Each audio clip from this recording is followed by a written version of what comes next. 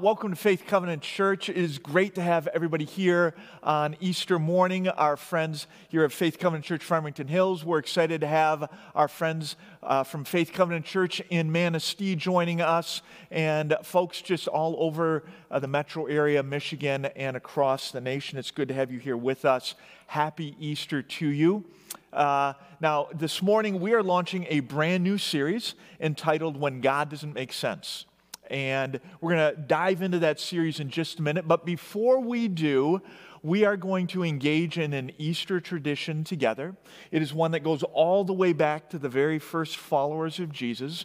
And the way that this tradition works is someone will say, "He is risen," and everybody who hears that will respond with, "He is risen indeed." So here we go. He is risen. He is risen indeed. Excellent, excellent. More on that to come. But for now, know that at least in tradition, you have something in common with the very first followers of Jesus. Now again, we are kicking off a series today entitled When God Doesn't Make Sense. And we're kicking this series off on Easter Sunday and really doing so on Easter Sunday on purpose.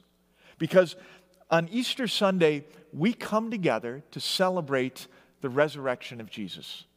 And the resurrection of Jesus is something that is so important, especially in times where we're struggling to make sense of God. It's just so critical. See, sometimes in life, we can struggle to make sense of God. In fact, just as we begin today, just let me ask you, have you ever had a time where you couldn't make sense of God? Where what he was doing or what he was not doing, it didn't make any kind of sense to you. You looked at how life was unfolding. You looked at how things were going in your marriage or with your job or with your kids or your finances or your health or your grades or your friendship. And you found yourself just going, "God, what are you doing? Are you paying attention to anything that's going on down here? Like, why won't you do what I'm asking? When are you going to show up and help?" Have you ever had a time like that? Or is everything that's unfolding with COVID-19 and our personal health and the economy and our socialization and the stay-at-home stuff, in the midst of everything that's going on, is there one or two people out there right now who are maybe going, "Hey, just God is not making sense to me in the midst of all of this"? See, if you've ever had a time where you struggle to make sense of God in the past, or if to some degree or another you find yourself there right now, you share more than just tradition with the very first followers of Jesus. Because on that first Easter Sunday, Jesus' first followers were struggling mightily to make sense of God. We get a picture of this in Luke's biography of Jesus' life. He captures some of this for us when it comes to Jesus and his first followers. So let's just take a minute and pray, invite God to be part of this, invite God to help us in the midst of what's going on in our world today, and then we'll jump into that narrative. Father, just today, as we come together to remember and to celebrate the empty tomb, God, we want to invite you to be part of our time, to speak to our hearts and to our minds. There is just so much going on right now. There are so many things that we could be praying for. Father, I want to pray specifically for Dr. Ken Harris, the pastor at Detroit Bible Tabernacle, another covenant church right here in our area. God, we want to lift him up to you as he has COVID-19. We want to pray for him as his wife died this week in relationship to this disease. And as he is mourning, as his family is mourning, and as their church is, they're just struggling just to process all of this.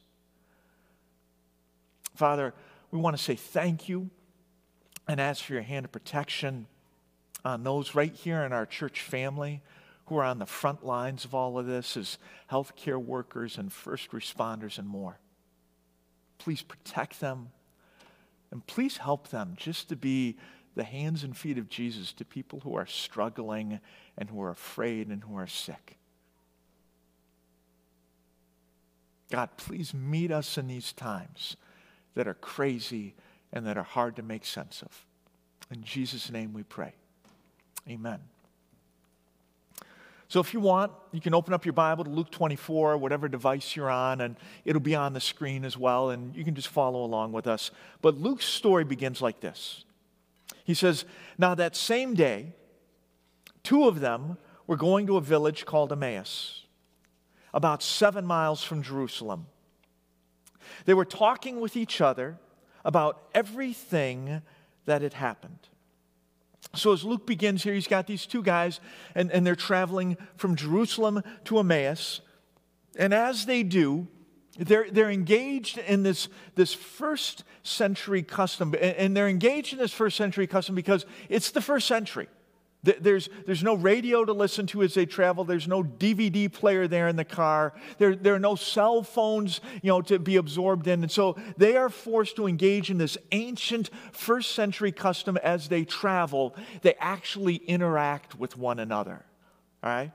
Try and imagine, if you could, as they're in close proximity to one another, because there's no social distancing guidelines that they have to follow. As these two travel together, they actually interact directly with one another with no electronic devices involved in the process whatsoever. Different world than ours, I get that, but this is how they're doing this thing. And so they're walking along, they're just having a conversation with each other, and as they do, we're told that they were talking about everything that had happened.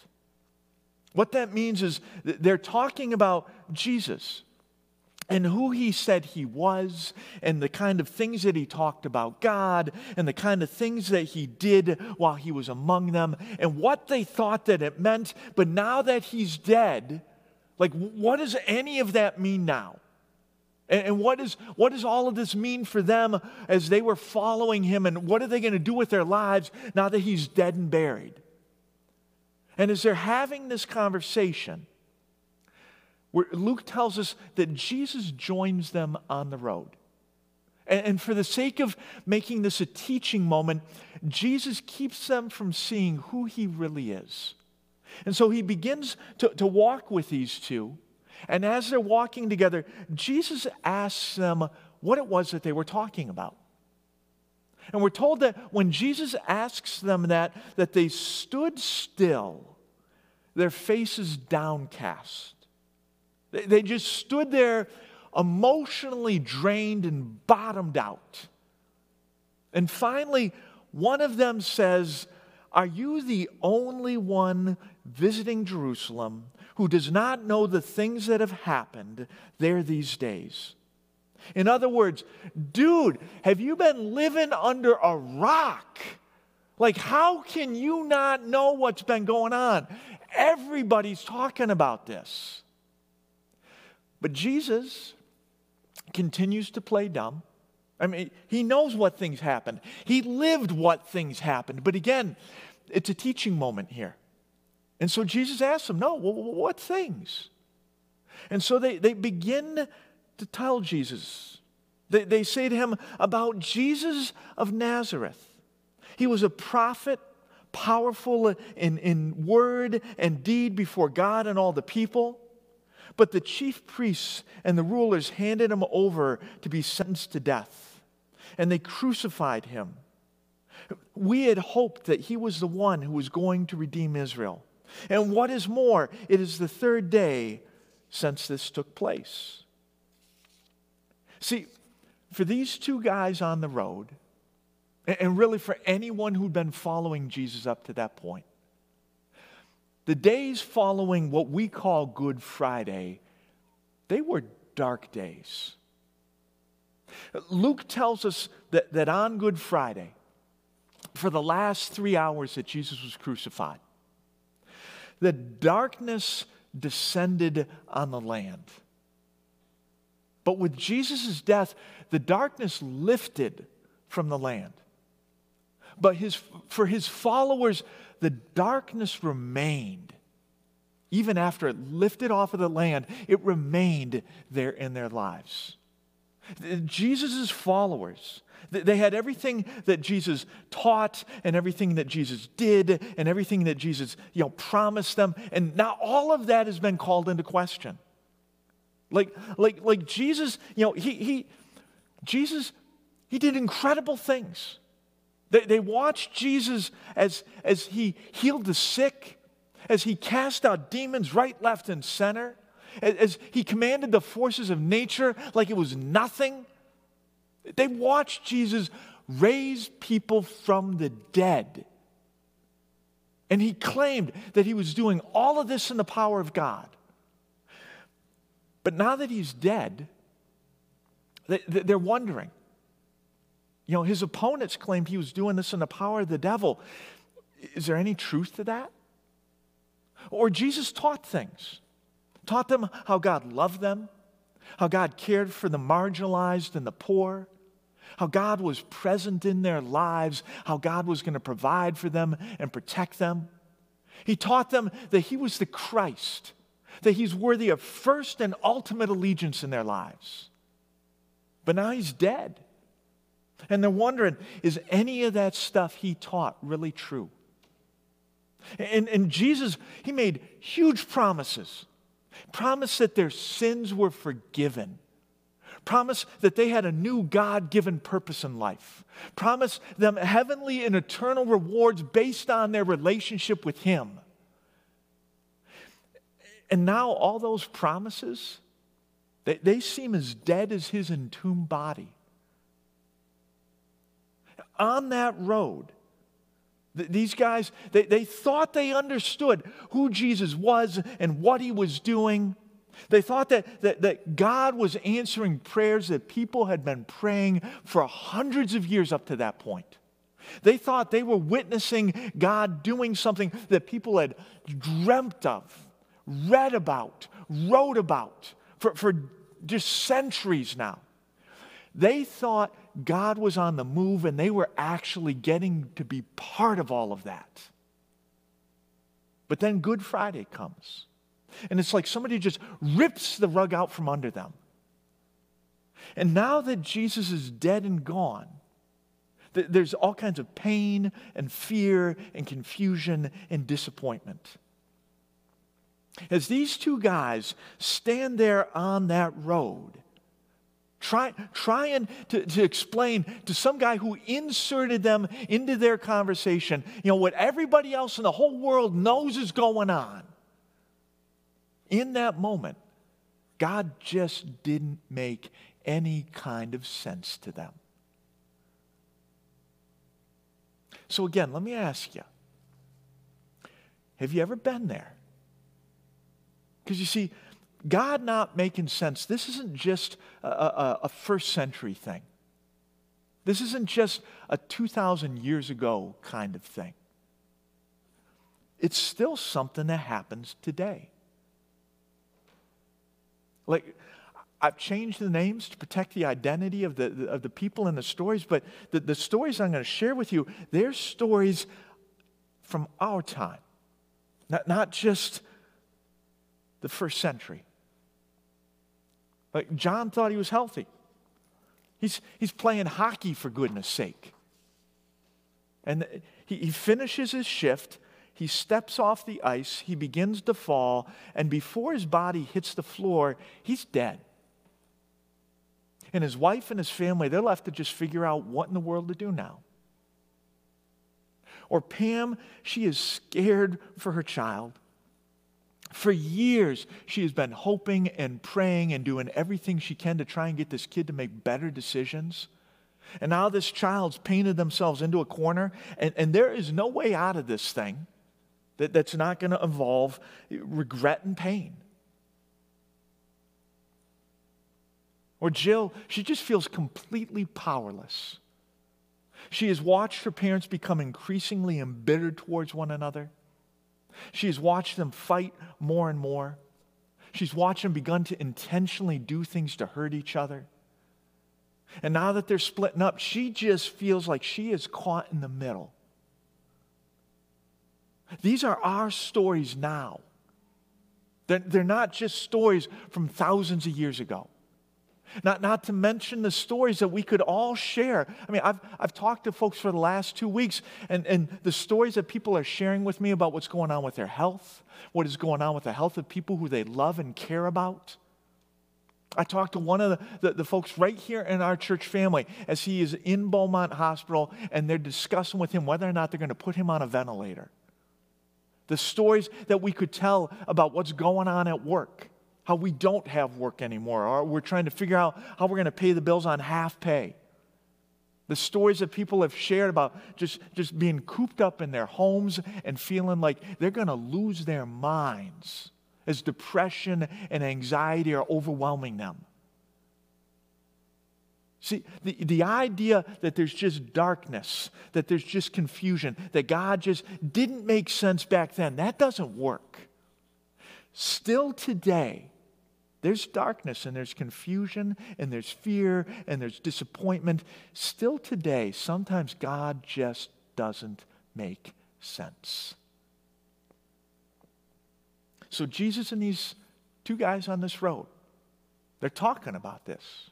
And they tell Jesus about everything that happened and about how none of this makes sense to them. And then how some of the women that they know have told them that they saw Jesus risen from the dead and the tomb's empty, and they don't know what in the world to do with that crazy story. And as they're having this conversation, Jesus says to them, "How foolish you are. How slow to believe all that the prophets have spoken. Did not the Messiah have to suffer these things and then enter into his glory?" And beginning with Moses and all the prophets, he explained to them what was said in the scriptures concerning him. Now, what was that like? Can you imagine Jesus himself breaking down the Old Testament for you like that? I mean, that had to be an incredible Bible study. At any rate, Jesus, he just walks them through all of this. And they finally get to Emmaus, and Jesus acts like he's going to keep walking, and these guys are like, "No, you got to come and have dinner with us." And so Jesus does.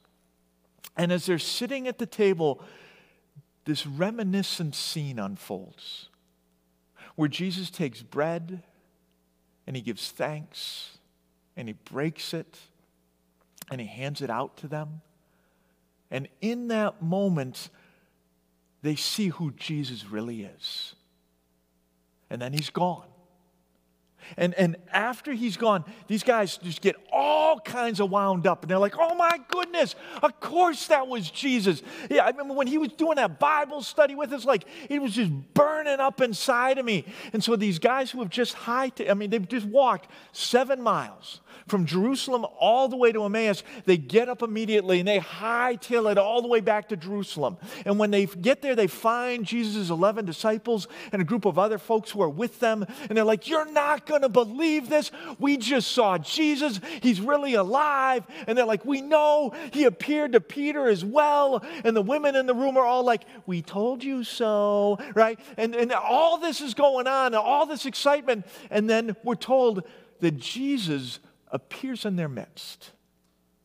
And he says to them, "Peace be with you." Now, do you know why Jesus started the conversation that way? It's because Jesus just appeared into the room. You see, these folks who are in this room, they're not used to people just appearing out of nowhere. They're not used to people just apparating into their midst. They're used to people using the door. And they're used to the people who are using the door like not having been dead 3 days earlier. See, they are living this out real time for the first time, and this is all freaking them out. And so Jesus says to them, "Hey, easy. be at peace. And yet still, we're told that they were startled and frightened, thinking that he was a ghost. So he said to them, "Why are you troubled? And why do doubts rise in your minds?" Now, again, I don't think Jesus is asking that question for his benefit.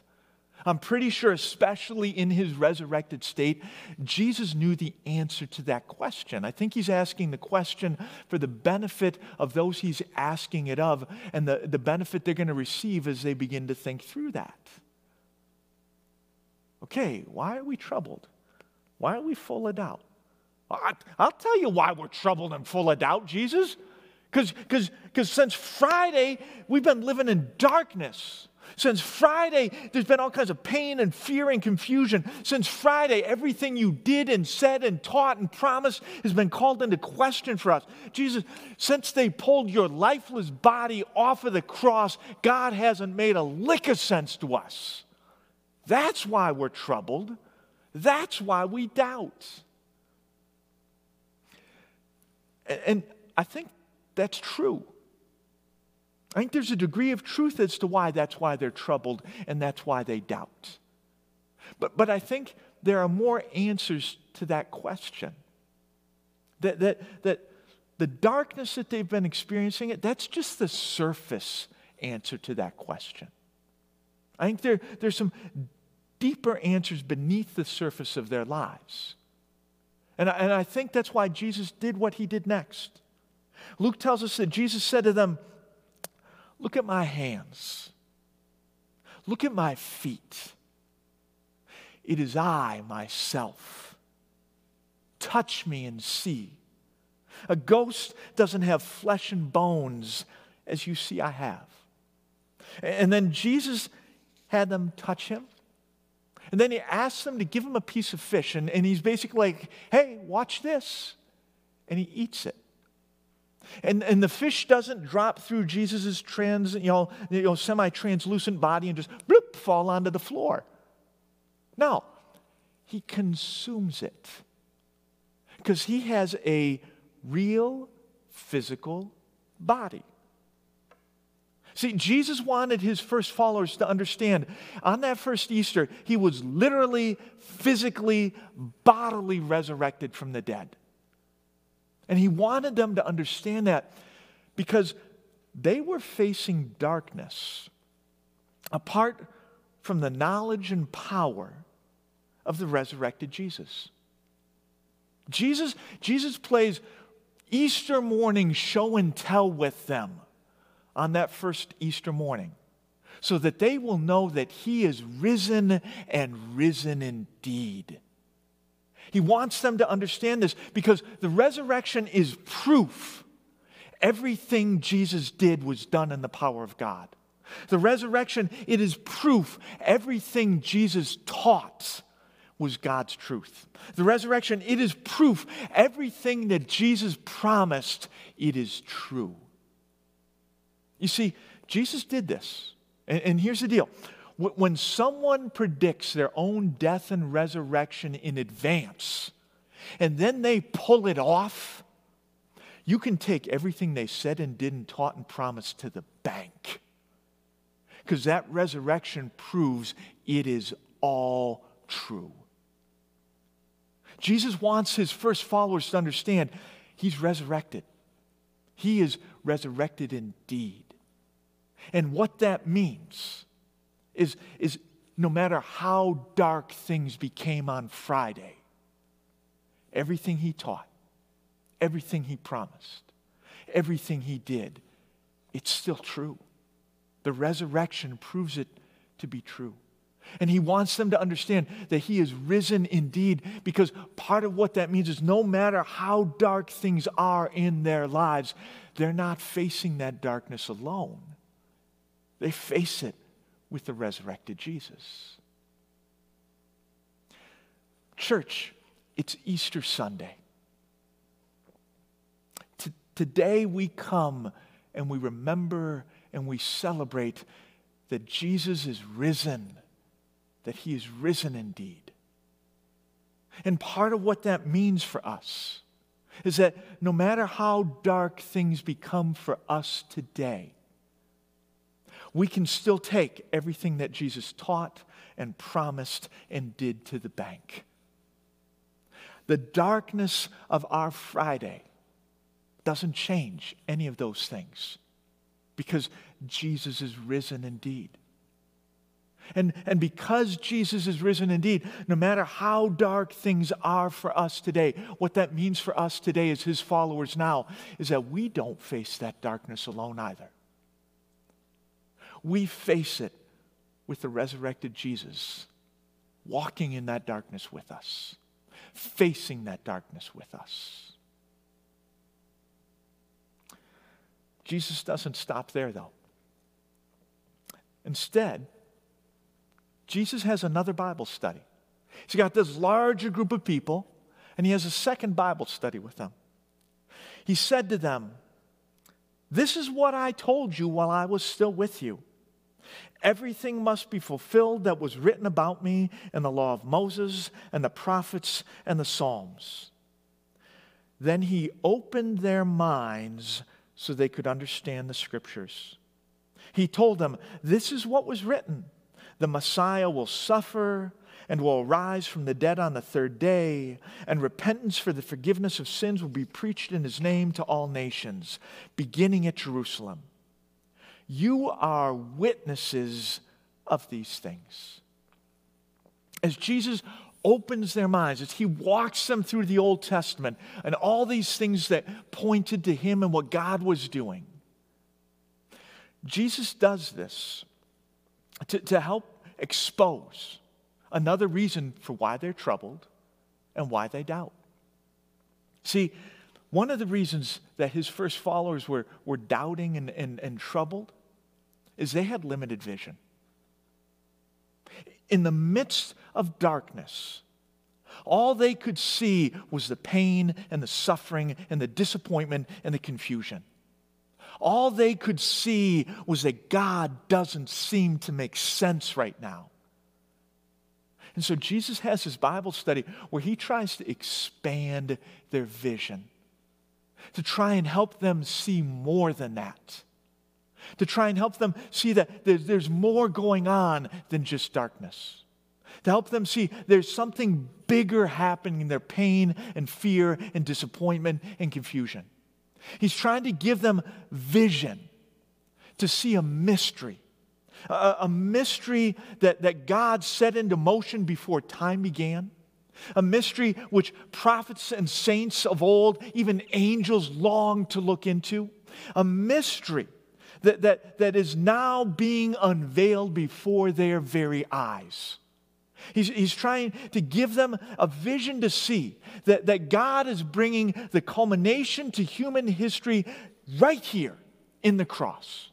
He's trying to give them a vision to see that the King of heaven left his throne, was robed in humanity, walked the earth with them, showed them how to live, died on a cross in their place, and now has been risen from the tomb. He's trying to help them see that God is up to so much more than simply not making any kind of sense. That God is up to something redemptive, something bigger, something beautiful. Again, it's Easter morning. And as a church, we are celebrating, we are remembering together that Jesus is risen, that he is risen indeed. And part of what that means is that God is up to something more. He's up to something more than just the darkness in our lives. He's up to something bigger than our pain and our fear and our disappointment. He's up to something bigger than a COVID-19 crisis. He's up to something bigger than people's failing health. He's up to something bigger than a crumbling economy. He's up to something bigger than social isolation.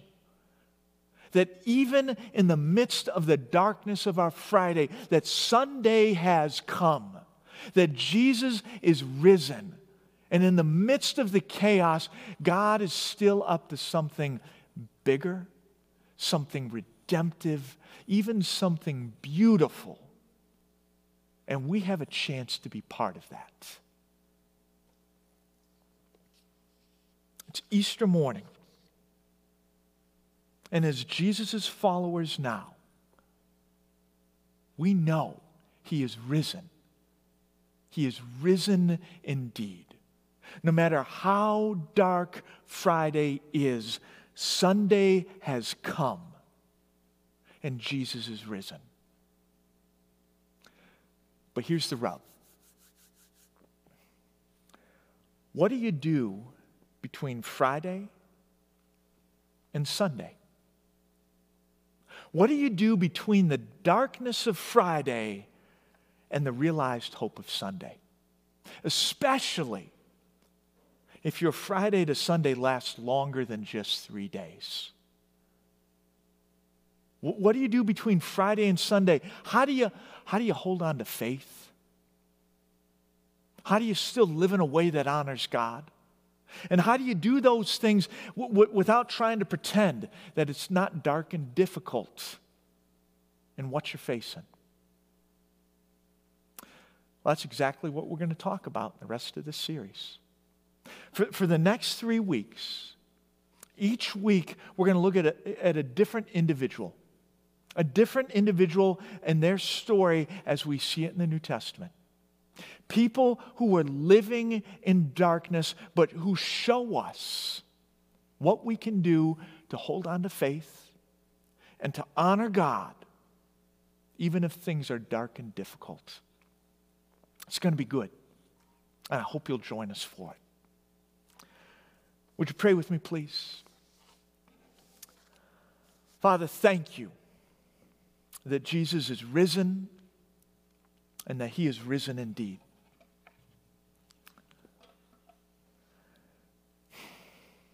As we come together as a church today to remember and to celebrate this, Father, in the midst of whatever darkness we may find ourselves facing, help us to know You are risen.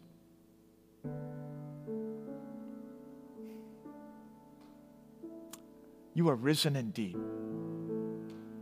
Help us to live in the knowledge and the power of the resurrected Jesus. God, give us a vision of something bigger than our fear and our pain and our disappointment.